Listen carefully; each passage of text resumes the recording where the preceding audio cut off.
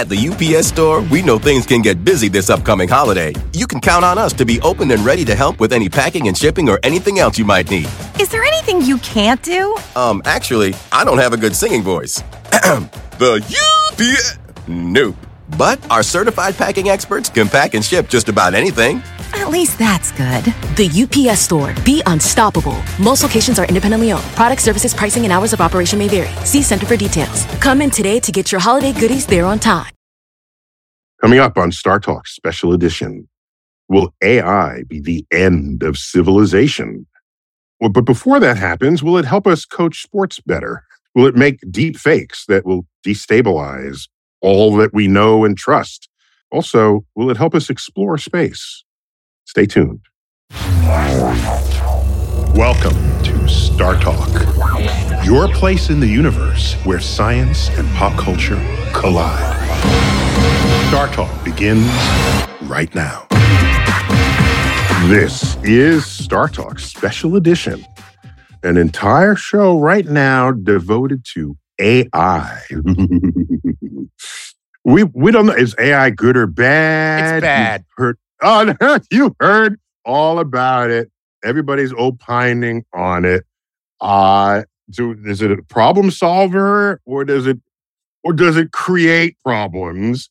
How do we use it in space and media and all kinds of places? Here we are back with Chuck Nice. Chuck, how you doing, man? My co-host. Sorry to tell you, but this is not me. I'm not here. Oh, See? This is my AI doppelganger. That's what that's your doppelganger. Right now. I have ways to test for that. We'll find out in a minute. Here's the problem. The AI has me tied up in the closet. Help me, please. Someone help me.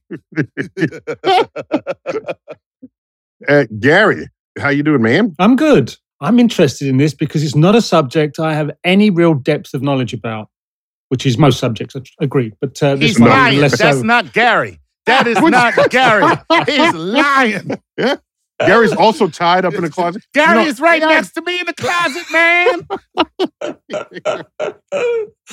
All right. All right, so I'll do my best with your two doppelgangers. So here we go. Do. So Gary, set the scene. What do we have here? All right. Today's guest has a doctorate in mathematics from Oxford. That's the English Love it. Oxford. Was researching astrophysics and then decided to switch to AI. Author, published author of a book in 2018 called Factor Man. Developed, and I love this thing, developed a computer program called Dr. Phil, that's F-I-L-L, that solves crossword puzzles. And Dr. Phil has competed in professional crossword puzzle tournaments successfully. And now this gentleman works for the delightful people at Google. So today's guest, none other than a dear friend, Matt Ginsberg. Who's returning to StarTalk. Matt Ginsberg, welcome back. It's great to be talking to you all again. I think at the end, we probably should have a vote on whether we want to let Chuck and Gary out of the closet or whether we prefer the doppelgangers. And we can just go with what we have. That's right. Yeah, whether these are better versions, right. So Matt, what are you doing with Google right now? Or are you on some kind of NDA, non-disclosure agreement? So I work for an organization called X. It is part of Alphabet. We are Alphabet's moonshot factory, which means... But just to be clear, Alphabet is the holding company of Google. Alphabet is the holding company of Google and other organizations. So Waymo, for example... X is part of Google or X in Alphabet? It sounds like it belongs in Alphabet. X is in Alphabet. We're not part of Google, we're in Alphabet. I got to tell you something. For a guy who went to Oxford, I ain't so impressed that you know that X is in the alphabet. Okay? That's fair. You know. That's actually fair. We do the hardest stuff we can think of. It's an unbelievably fun place to work. The people are incredibly smart. We have a project This called is like Tapestry. the X Prize, and that's in that spirit. It is. The X Prize was money for just some, as we say, moonshot, something that who thought you could make this happen? And you do if you put enough smart people funded by enough money. And then there it is. Is it true that they call it the failure division of Google because they don't care if you fail? It's all about, the discovery of information and advancement through doing stuff that you would never otherwise attempt? So we have this project called Tapestry.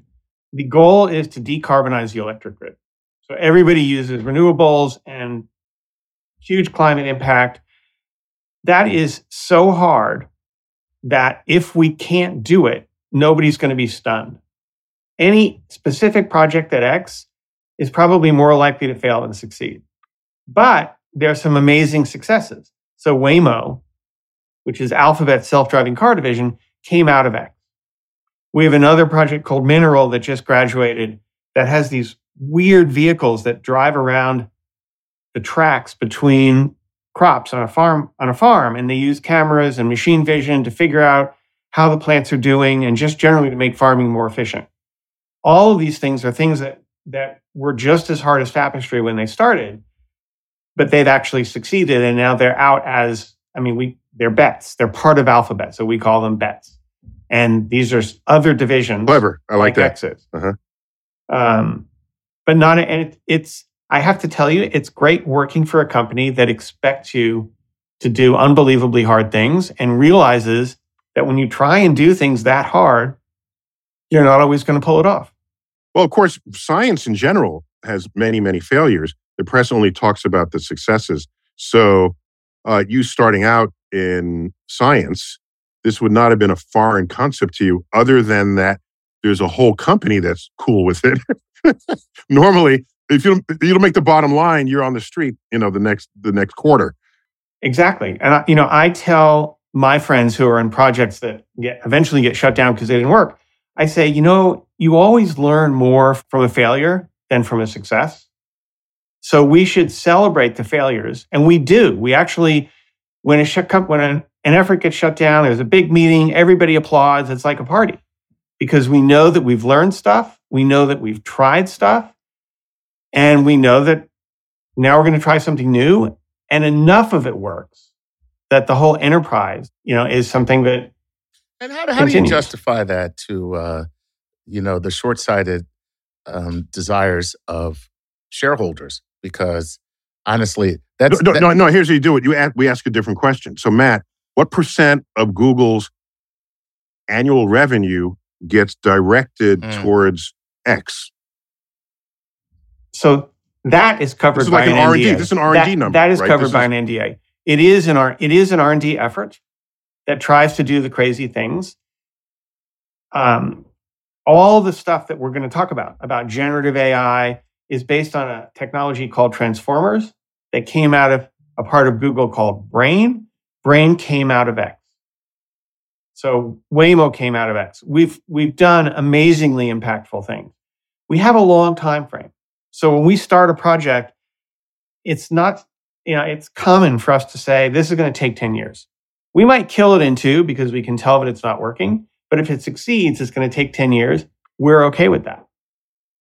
So the hard part from the shareholders is not arguing that we're adding value. I think we're clearly adding value. We have to get them to be patient enough to see that value materialize. So you're lucky, Matt, because there's a culture there. I saw it once or twice when I was playing, where if you did lose, got defeated, beaten heavily, people went away, licked their wounds, but considered where the things went wrong, came back with solutions. If you build that culture, you can achieve things by using that way. But the pressure to get results, and as Chuck was so rightly pointing out, it's dollars. I don't have time because I'm committing such a phenomenal amount of money to this. And if we lose too many games, my coach gets fired, all sorts of things. So it's a really, really fascinating place if you can develop a sustained culture like that. We do have the culture, and Alphabet has been fantastic about recognizing that there is room in an entity as successful as Alphabet to have a bunch of people, to let them take the long view, to let them try and do incredibly hard things and see what happens. And obviously, we can't just keep failing. Some stuff eventually has to work, but some stuff does work. And the people at X who decide, what are we going to work on? When are we going to kill it? When are we going to keep pushing it? They seem to be very good about ensuring that net, we're a positive. Can you comment, just reflect on a recent AI news story about a John Lennon song where they had sampled John Lennon's voice and then had him finish the song because he died before it was recorded. Yeah. Can you just reflect on, is that a good thing or a bad thing? Or that's a complicated thing. I think that we could just say, instead of asking what would Jesus do, we say, what would John Lennon do? So if he were here, would he punch you in the nose? Like, what would he do? More Beatles songs, I think, are an undeniably good thing. I think that that the ability, there are two things I think you want to take away from this. First, look at what they chose to synthesize. They synthesized Lennon's voice. Yep. What made the Beatles so magical is, I think, the words. What they chose to say. That's much harder. Synthesizing a person's voice is, relatively speaking, easy. So the first thing I think we need to think about is synthesizing a voice and synthesizing the idea, the essence, different things. And the second thing is the fact that you can synthesize someone's voice is scary because it's going to make deep fakes so much more of a problem than they currently are. Because now we can make a picture of whoever doing whatever.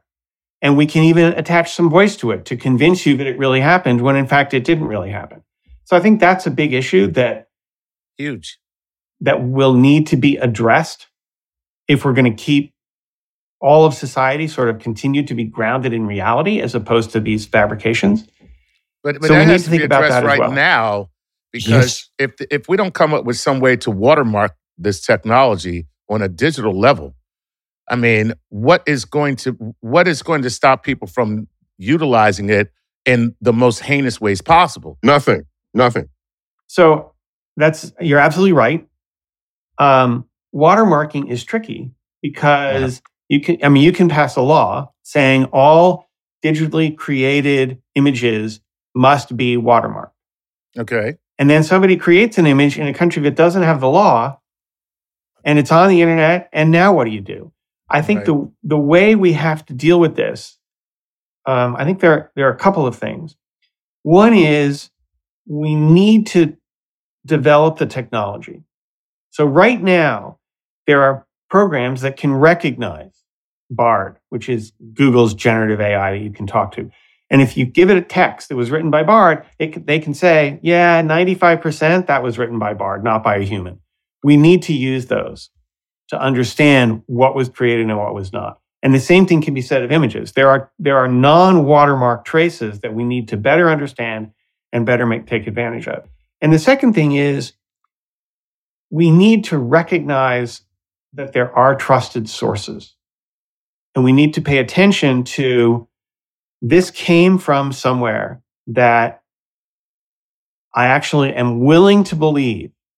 If they say they took the picture, it actually happened. So a news agency potentially can serve this role in the way that some guy somewhere far away who just creates a picture might not be a trusted source. And we as a society have to be more suspicious, sadly, than we have been, that just because somebody shows me a picture, it doesn't mean it's true. That is true. Matt, we've discussed some of the positivity and some of the negativity. But if we take the intelligence part of AI, have we actually, since we've been started to play with it, develop it, kind of pointed it in the right direction to do the right things? Or have we kind of just wasted our time with it so far? I don't think we've wasted our time. Okay. First of all, so I think there are lots of applications of AI that have been phenomenally successful, incredibly important. The car that you just bought was probably manufactured mostly by robots. The cars have fewer defects coming off the line. Absolutely. They're cheaper. It's a good thing. Are they? Well, there's inflation, but I think Pathfinder, right? We want to send a robot to Mars because we can. We don't have the technology to send people to Mars yet, but we can send our agents there in the form of these automated devices. They have to be pretty independent because round-trip message time to Mars is long. The robot has to avoid a rock all by itself because if you don't talk to it, you can't talk to it or cliff. So quickly. Watch out for the cliff. 20 minutes later, it's too late. Or the Martians. Clearly, the Martians. Clearly the Martians. So I think we've done good things. I think that AI is moving very fast at the moment. And when technology moves quickly, it's challenging. It's always been challenging for society to keep up and for society to say, okay, here's what I have to think about. Here's how the world has actually changed. And it's important that society distinguish from the apparent changes, which aren't actually grounded in reality, from what actually has happened that matters. So, for example, all these generative programs, Bard and others, they're not actually smart. They don't actually know what's going on. But it's very easy for people to think they're smart and to ask them for explanations about which they're completely poorly equipped to respond, as opposed to asking them things that they can respond to. So, for example, somebody asked me recently if Bard understood causality. They wanted to understand some causal thing or lack of a causal thing. So he said, can Bard understand causality? And I said, okay. And I went to Bard and I said, is there a correlation between the phase of the moon and the amount of chicken eaten in Denmark? And it said, absolutely. And it quoted a paper that had never actually been written and a survey that had never actually been done. It just made all this stuff up.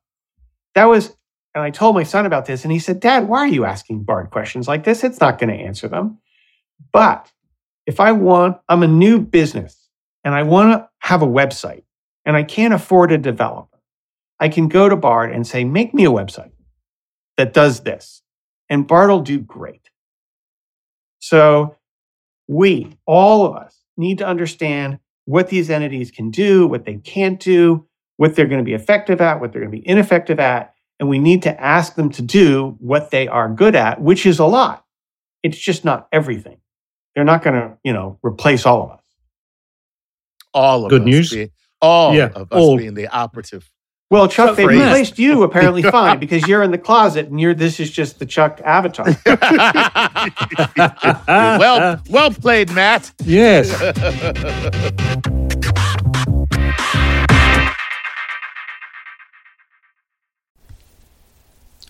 This podcast is supported by FedEx. Dear small and medium businesses, no one wants happy customers more than you do. So you need a business partner just like you, like FedEx, who understands your passion for serving your customers because they have the same commitment towards you.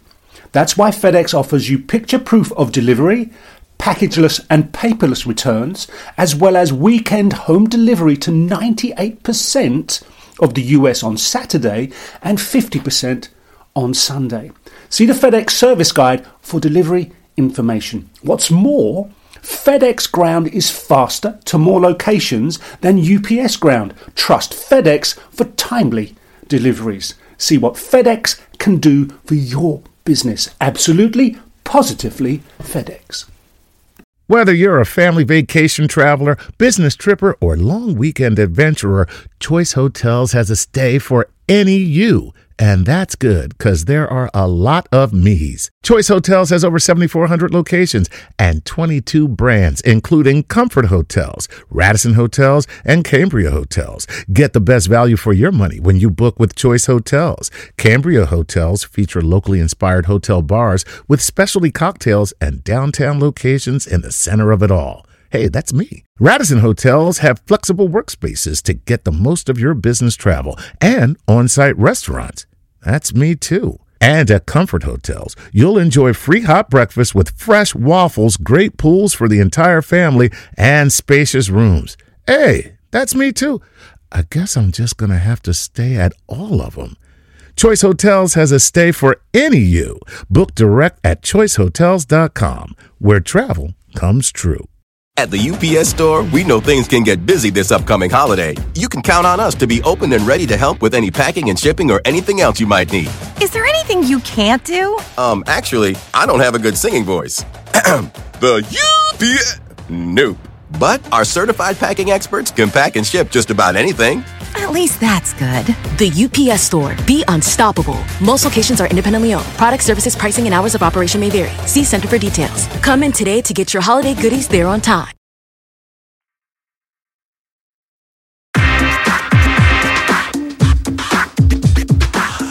Matt, seeing as though we're talking about robots and Mars, what would you have to build into a program for it to look into deep space and find things that we don't know to look for just yet? How do you go about tweaking AI to be able to achieve that, or is it not quite there yet? I think it's mostly not quite there yet. So the way these things work is, so here's how I often think of it. The world breaks down into what I call 51-49 problems, where you want to be 51% right is good. So if you're playing the stock market and you can accurately pick stocks that are going up 51% of the time, you're about to be really rich. And then you have 100-0 problems, where 51% is not good enough, 99% is not good enough. If you're trying to shut down a nuclear reactor in an emergency, you really need the 100% answer. All of these machine learning systems are incredibly good at the 51-49 stuff. And they're not so good at the 100-0 stuff.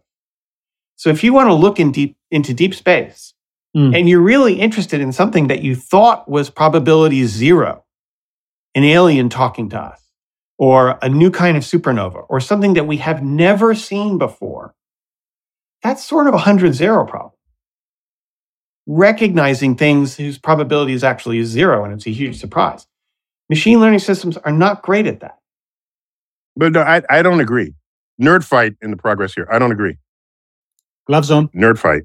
Okay. Excellent. Can we have a nerd fight? Okay. So Matt, I agree with, I in principle agree with you, but there's an important nuance here, because I can program the computer to show me something that I don't recognize, because I have a huge catalog of things I do recognize. No matter what it is. So I know it's extremely broad, but it's something that we know we haven't seen it because the computer knows our entire catalog. Correct. The computer knows everything that we know, and something shows up that we don't know, and I say, show me everything we don't know. Because that has to be anomalous, because we don't know. It's going to be an anomalous one in a gazillion thing. Right. Yes, or it could just be a glitch in the matrix. It'll find it, though. And so that's why I don't entirely agree it's not good, at least astrophysically, in finding the lone wolf out there. So the trick is, what you're asking is, find the one that doesn't belong, basically. Correct. And these programs will classify everything. You give them 8 things and they'll say, this belongs in pot 7. Oh my God. So whether you want it to or not is what you're saying, is it makes the decision to do so on its own, even if it creates a category that didn't exist and says, well, now it's in this category. Well, it'll probably put it in an existing category. Okay. Now, what you can do... Wait. Hang on. What you can do is you Don't make me come out there. Somebody give me some popcorn. This nerd fight's getting good. What you can do is you can say, if the frequency is outside of a frequency I've ever seen, flag it. If the periodicity is shorter than anything I've ever seen, flag it. But what you're doing now is you are actually creating sort of a new category of surprising things that you are defining for the system. And then saying what belongs in that category. Absolutely, you can do that. But if you see a true surprise, something that you actually had no idea was going to exist. So, for example, imagine that you find a pulsar, and miraculously, the phase of the pulsar is 100% correlated with the phase of another pulsar 2 light years away. That's amazing. Something totally bizarre is going on. But the machine won't know because it has no idea to look. It just looks. Because it doesn't have the parameters. Okay, so it's not a new object. It's a new phenomenon. Right. It's a new in that sense. thing. Right. It's a brand new things thing. that are brand new things. It'll just look at that. It'll say, pulsar, next. Right. Exactly. Okay. So I'll give you that. Yeah. So what you're saying is it doesn't know to look for it because we don't know to look for it. Correct. So I was being blunt about it and saying objects and phenomena that are sort of singular that you would just put in a catalog with properties. We use I agree neural net searching throughout data to find weird stuff all the time. But you are right. If there are two pulsars that are synchronized, we know what pulsars are. We know what their pulses look like, and they're synchronized because aliens are getting ready for the invasion. We would have no idea. Nobody would find that. That's exactly. correct. But what would happen if this happened? People would say, "Holy cow, these pulsars are synchronized," and then they would define a new thing, which is a synchronized pulsar pair. And then all of a sudden, that would go into our category, and now we would talk about that pulsar pair as an object. And all of a sudden, the neural net would say, "Oh, pulsar pair. I've seen that before. This is a pulsar pair." But the first time you see one of these fundamentally new phenomena, which is what makes science fun, in all honesty, machines don't know. It's too far outside, what they've been trained to do. Mm-hmm. So we got to retrain them. Or retrain ourselves. I think. So I don't think so. It puts a limit on AI's ability to explore for us. Mm. So it does. So right now, and I've said this before on the show, what we're good at and what machines are good at are different. Yeah. We are incredibly good at, holy cow, 2 synchronized pulsars? Who'd have thought it? I got to pay attention to that. We're amazing at that. Machines aren't. They're amazing at this thing that you can barely see over here. I looked at it 18 different ways. It's probably a pulsar. They're better than we are. But right now, we can do more with machines at our side than either of us can do in isolation. And I think that's great. I'm incredibly optimistic because of that. I don't see, and the day is coming somewhere way far away. But right now, I don't see that they can get by without us any better than we can get by without them. We're good together. Let's flip it into my backyard, sports. Could AI become a live in-game play coach, a head coach? Could it react in real time? The answer to that is yes. And I have built an NFL play caller. I have run it in simulation against the choices made by actual play callers, and it crushes them. It just annihilates them, and it's easily fast enough. I played with it before joining X. I played with it, and I had it, and I actually was watching football games with it, and it would put in real time, "This is what you should do," and I would watch the coach do what he did, and then I ran all these simulations. People are, unfortunately, I guess, not terribly good play callers. Play calling is this giant statistics problem. Machines are going to be great at that, and they're great at it fast. So however, does your program take into account the adjustments that are made by quarterbacks who recognize coverage in real time? So the defense plays a call and the offense the answer plays is a yes. call. It does? The answer You're is yes. kidding me. No, it's the wrong question. Chuck, that's the wrong question. Does your program deflate the ball? No. That's the right question.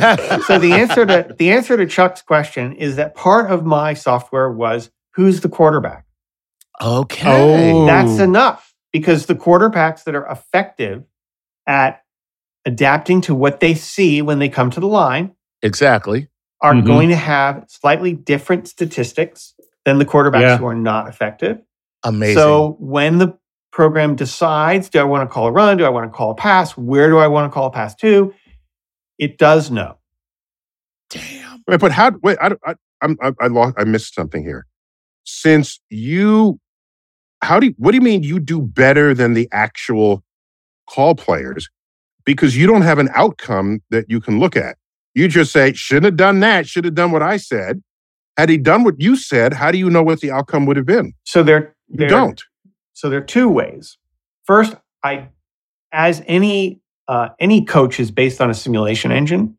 So I can run that simulation. Now, it's sort of a self-licking ice cream cone because the simulation... Yes, it is. Okay, so that's way one. And I think there's still merit there because you can test the accuracy of the simulation.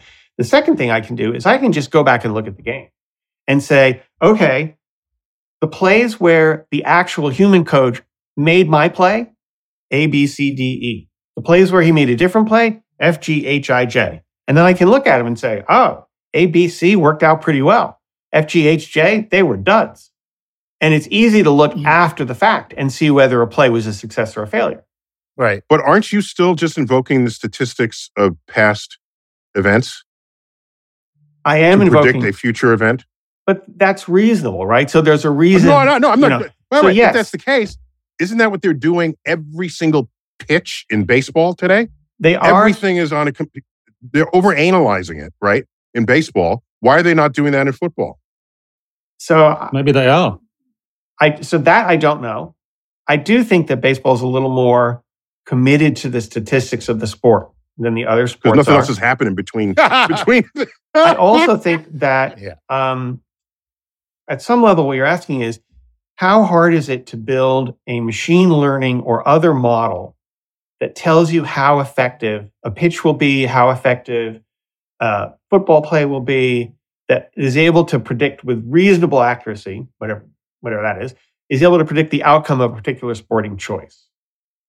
The answer is, it's not super hard and it's not super easy.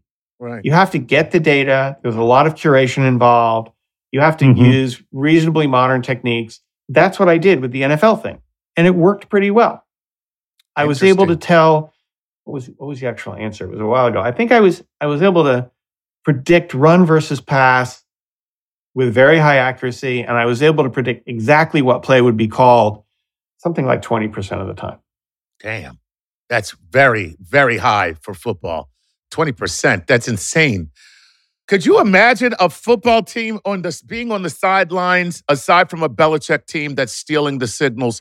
If you could imagine being on the sideline and with high accuracy, knowing at 20%, 1 out of every 5 plays, you would know that what they're going to do, you would win.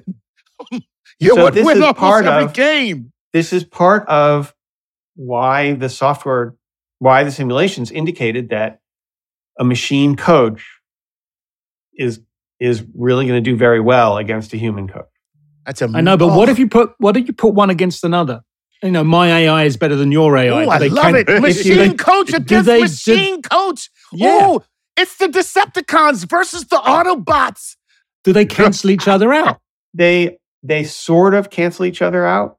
So, let's go to chess, which is sort of less controversial. So you can have even a relatively poor chess program now is way better than the best human. Right. But there are still better programs than worse programs. Right. So the same thing can happen here. Now you have additional factors in sports because one of the teams may well be simply more physically talented than another team. True. And then the question becomes, can a difference in the quality of the coaches, whether they're AIs or not, overcome the difference in the physical qualities of the team? And do you want to allow that? I don't know. But there will be better AIs and worse AIs. Yeah. How big those differences are, I don't know, because right now there are no AIs. But that's going to be another facet of what makes a team good, is how good is their software. What likelihood, Matt, is there that sports organizations, be whichever sport, are already using AI technology for in-game situations? I think it's pretty small. When I joined X, I was trying to talk to the NFL about using the software developed for play calling, and it seemed pretty clear to me that they weren't doing anything like that yet. Yeah. Now, I've been at X for a couple of years, so we're looking back 2 years. Yeah, I think that eventually this is going to happen, but of course, not yet. But it's moving towards that, because right now you're using next gen stats, and what they're looking at is percentage, likelihood, and probabilities for certain plays at certain times. You've never seen more 2-point conversions in the NFL than you have right now. That is a direct result of statistically, you should do it. You've never seen more teams going for 4th and whatever, because statistically, you should do it. So we're moving towards that direction. So about that specifically, it was probably 8 years ago now, I did some statistical work for the Oregon Ducks. And I told the coach at the time, I gave him these huge printouts with what you should do in every situation on 4th down. And I said, just stop punting between the 35-yard lines. That's really what it all says. And he stopped. And that was the year that the Oregon Ducks were the best they were. And the other college teams noticed, and they stopped punting between the 35-yard lines. And you're absolutely right. What has happened at the NFL level is people have noticed. So when I see someone not punting between the 30, not going for it on fourth down, I smile because it's basically my work, that the statistical work I did a while ago to get the Oregon Ducks to stop doing it. And then it's propagated out. So, but just so I understand, to on fourth down, rather than punt to release to return the ball to the opposing team, they would go for first down, and in some percent of the cases they don't. But if I'm on my own 35-yard line, I'm handing you the ball at the 35-yard line. Right. And you're saying that risk is not as great as just handing over the ball because I might have gotten a first down and kept You're going. only starting 10 yards further than you would if you had made a fair catch. Yeah. So you're only conceding 10 yards. You're conceding 10 yards by going for it. I mean, by not going for it. That's all you're really giving up. Unless there's a really good return. Now, does it take that into account? Because that's fascinating. It took everything into account. Okay, so if you got a great return guy, that's it's also danger. a function of how late in the game is it and how much are you ahead or behind by. The actual rules, it turns out, if we're doing sports, is don't punt between the 35-yard lines and always go for it on 4th and 1, even from your own 10. Whoa! And I told that to the Oregon Ducks coach, and he said, I can't do that. I'll lose my job. Yeah. But get replaced by AI. From a straight statistical perspective, and the bottom line is, if you punt from your own 10, you're still screwed.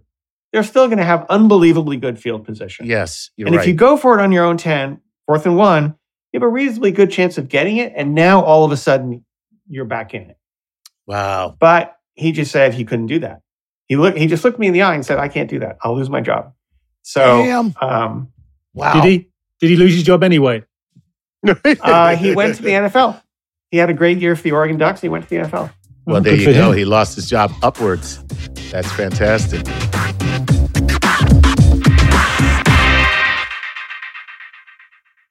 At the UPS Store, we know things can get busy this upcoming holiday. You can count on us to be open and ready to help with any packing and shipping or anything else you might need. Is there anything you can't do? Actually, I don't have a good singing voice. The UPS... Nope. But our certified packing experts can pack and ship just about anything. At least that's good. The UPS Store. Be unstoppable. Most locations are independently owned. Product, services, pricing, and hours of operation may vary. See Center for details. Come in today to get your holiday goodies there on time.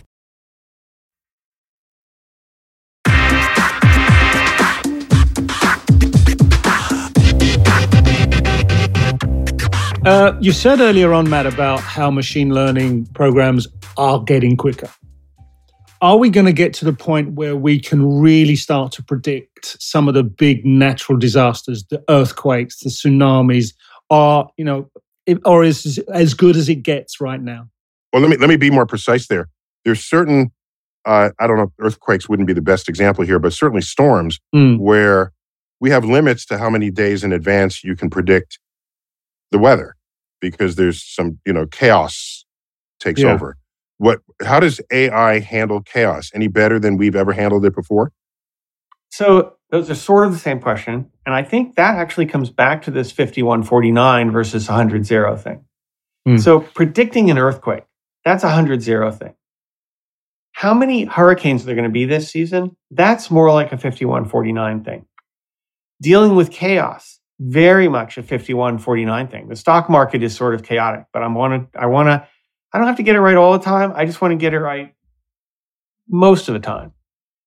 But chaos, I'd just be clear that our audience knows more precisely what we mean by chaos. So what we learned back, I guess, in the 70s and 80s, that you can start a system out with certain variables having certain values, and then you could run a system, and not all systems would behave this way, but some systems, you get a result, okay? And then you can make a tiniest adjustment in your initial parameters, and then let it go forward, and you get a completely different result. Exactly. So that small changes in your initial conditions would not lead to small changes in your outcomes. It led to huge changes in your outcomes, which meant that your ability to predict far into the future for some systems was essentially mathematically impossible. That's what I meant by chaos here. A butterfly flaps its wings in East Africa, and there's a hurricane 6 weeks later in the Bahamas. And my answer is, it's the 100-0 versus 51-49. I cannot tell you there will be a hurricane in the Bahamas on October 27th. But I can tell you there are going to be more hurricanes this year than average. In general, more hurricanes, 51-49. This specific hurricane that depends on that specific butterfly, I don't know any better than I used to. How about quantum computing when you add that into the effect? Because now you're looking at billions and billions of data points that are being fed to the AI. It is. So quantum computing is good. I know less about it than I want to and that I wish, because I certainly have the background. Right now, conventional machines appear to be able to process the data we need them to process. And quantum computing, I think, will be helpful in other ways. So the quantum stuff appears to be best at sort of doing an almost uncountable number of things in parallel. So I want to find an integer that has certain properties. And I can sort of look at hundreds of billions of integers simultaneously using the quantum stuff. That's cool. But the machine learning stuff, I'm just trying to look for properties in enormous data sets that involve sort of looking at all the data and seeing how it interacts with each other. And that we seem, at least so far, to be able to do with, takes a lot of computing, a ton of computing, but we seem to be able, currently we're keeping up. There might be a way to query that same set of data with the higher performance quantum computing in ways we had not thought to even ask. Maybe. Of the data. Maybe. Interesting. By the way, about that butterfly, do you remember that article in the Journal of Irreproducible Results where, I think I said this on another episode, this is a journal where it's for idle scientists who have some crazy thought that is completely stupid, but they want to publish it anyway. And so it goes into the Journal of Irreproducible Results. So one of them was the calculation that heaven is hotter than hell. And it looked at the thermodynamics of souls and how many people are heaven-worthy versus hell-worthy. Right. And it added up all the energy of the souls going into heaven, and it made heaven much hotter. So stupid calculations like that. So one of them was... Okay, I was just going to say, the problem is that hell does not have air conditioning. And, and heaven does. So this is definitely a bot from... Not Chuck in the closet. No. So this paper has this photo of a butterfly, and it said it captured the butterfly that caused Hurricane Andrew. Gotcha. It's in the one prosecuted, the one butterfly that went to hell. So I did not read that paper. I'm sorry. You missed that. That was a good one. That's fun.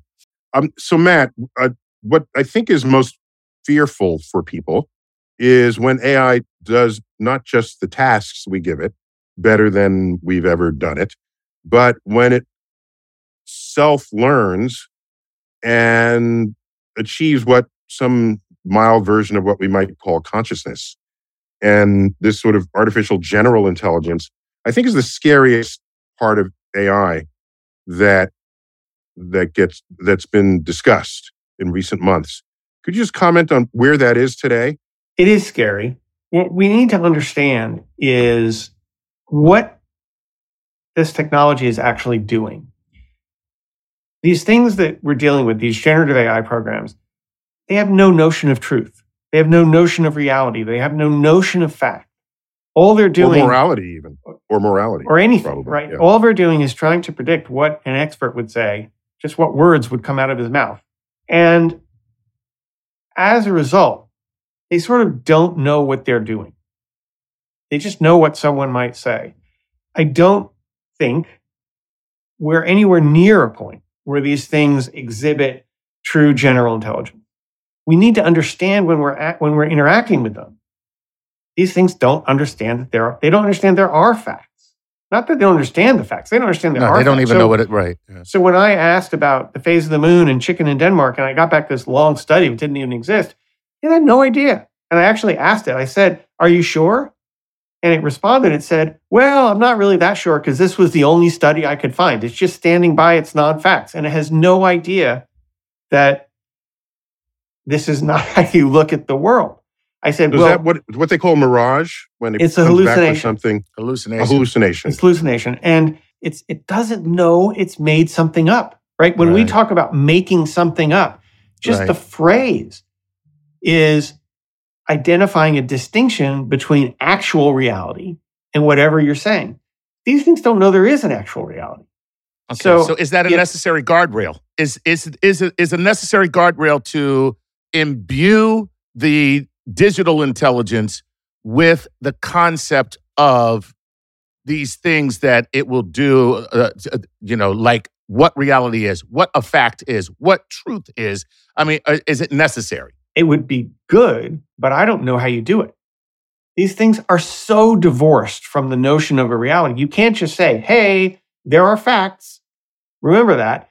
It's just not how they work. It's not how they're architected. Wait, Matt, could the problem be that these language model AI machines are coming of age at a time where the internet is filled with non-facts?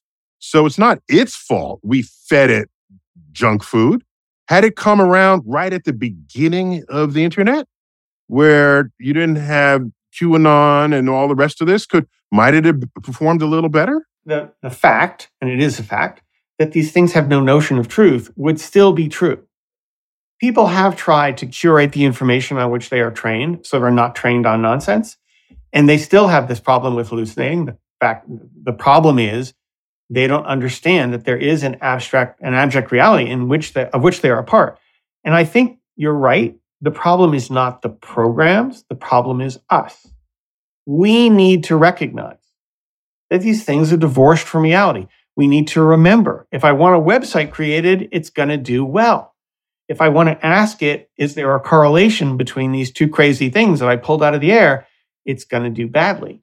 And we shouldn't pay attention. So when I told my son, I asked Bard, is there a correlation between the phase of the moon and the amount of chicken eaten in Denmark? His immediate response was, don't ask Bard that. That's stupid. I do think there's going to be a job here, and it's going to be an important job, which is, how do I take what I want to know? And it's like prompt programming. What prompt do I give Bard to get back the most useful answer I can and to avoid all the junk? That's going to be a thing. There are going to be people who are good at it. There are going to be classes that teach you how to do it. It's going to be a real skill that we are going to need.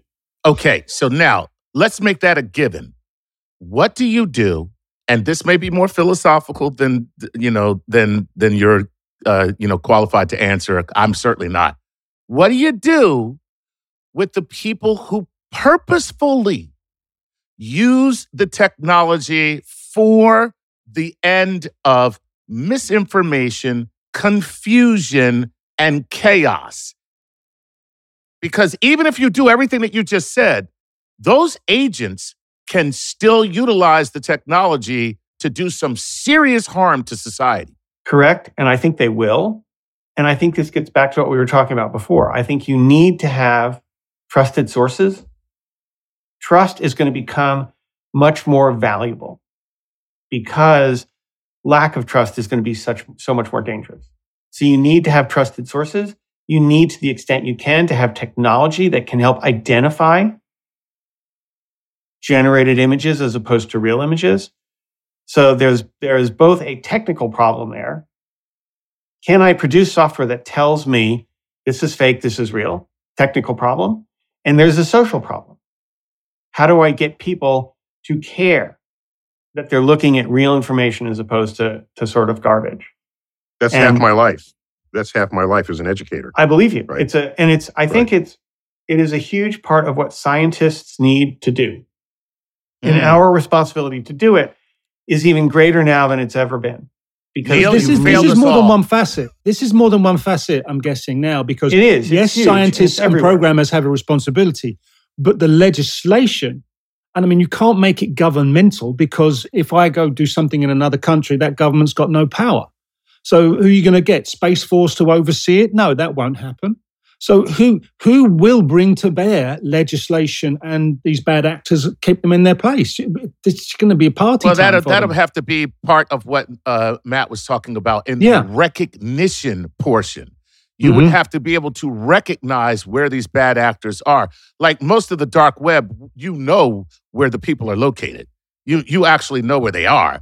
You know, it's just that they are in a country that's not going to do anything to them.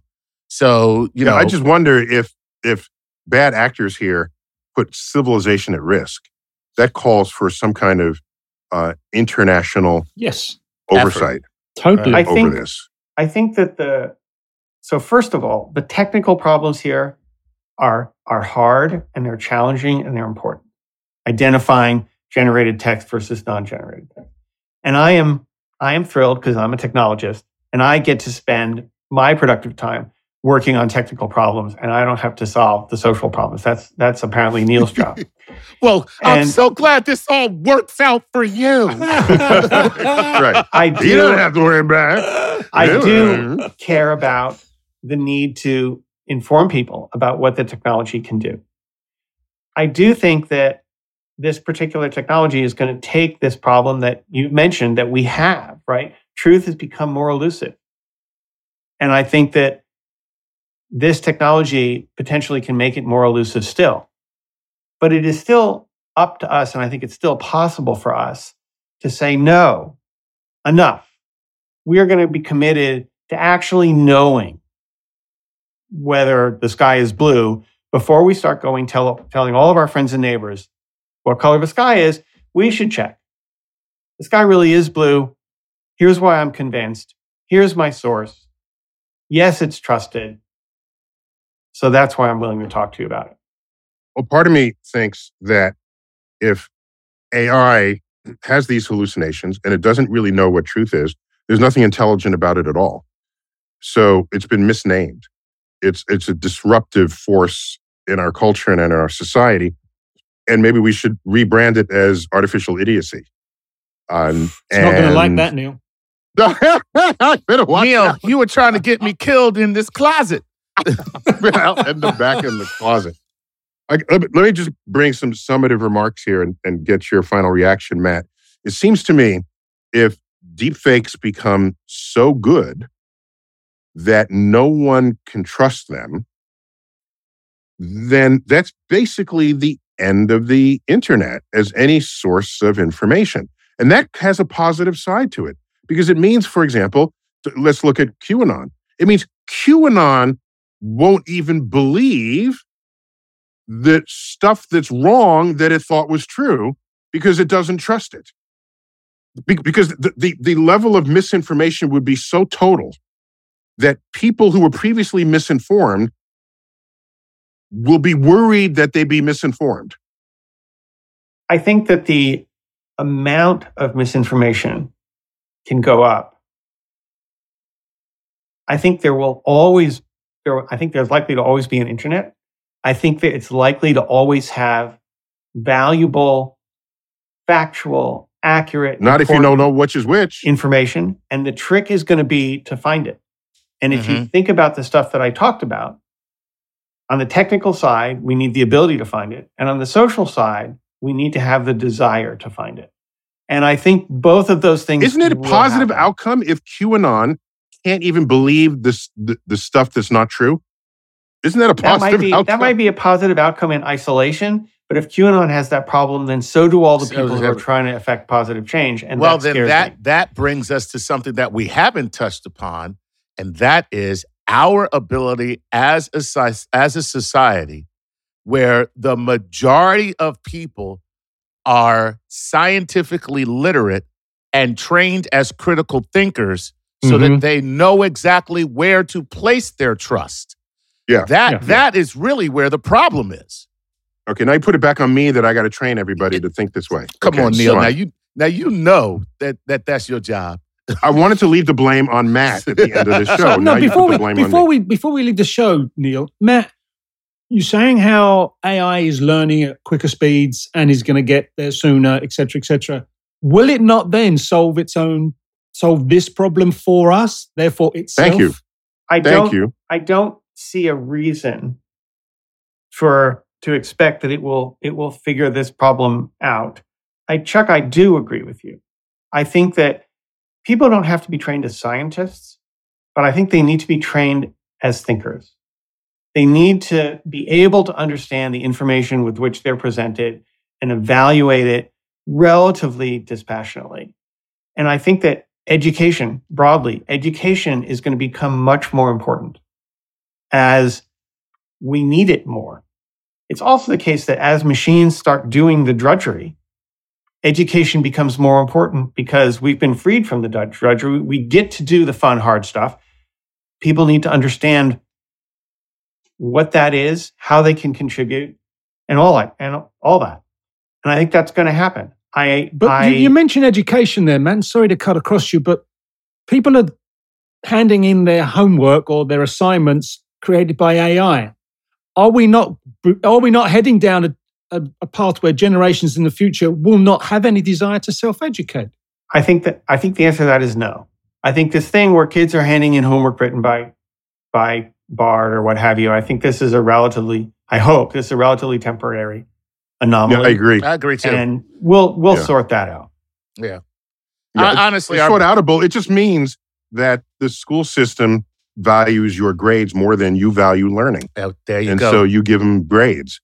And so that'll shift in a good way how the school systems place their value on what it is to teach you something. Yes, and it may awaken in students. It may awaken in students a reckoning or a recognizing of that value themselves. Yeah, exactly. You know? Yes. Exactly. So I think, so before AI takes us over and exterminates us, there are these good sides of what.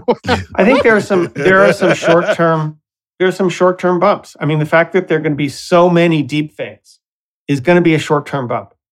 But, problems are always opportunities in disguise. So the commitment to being able to recognize what's true and what isn't, the realization that there are facts, that's something that I can see society embracing more than it has because it has to.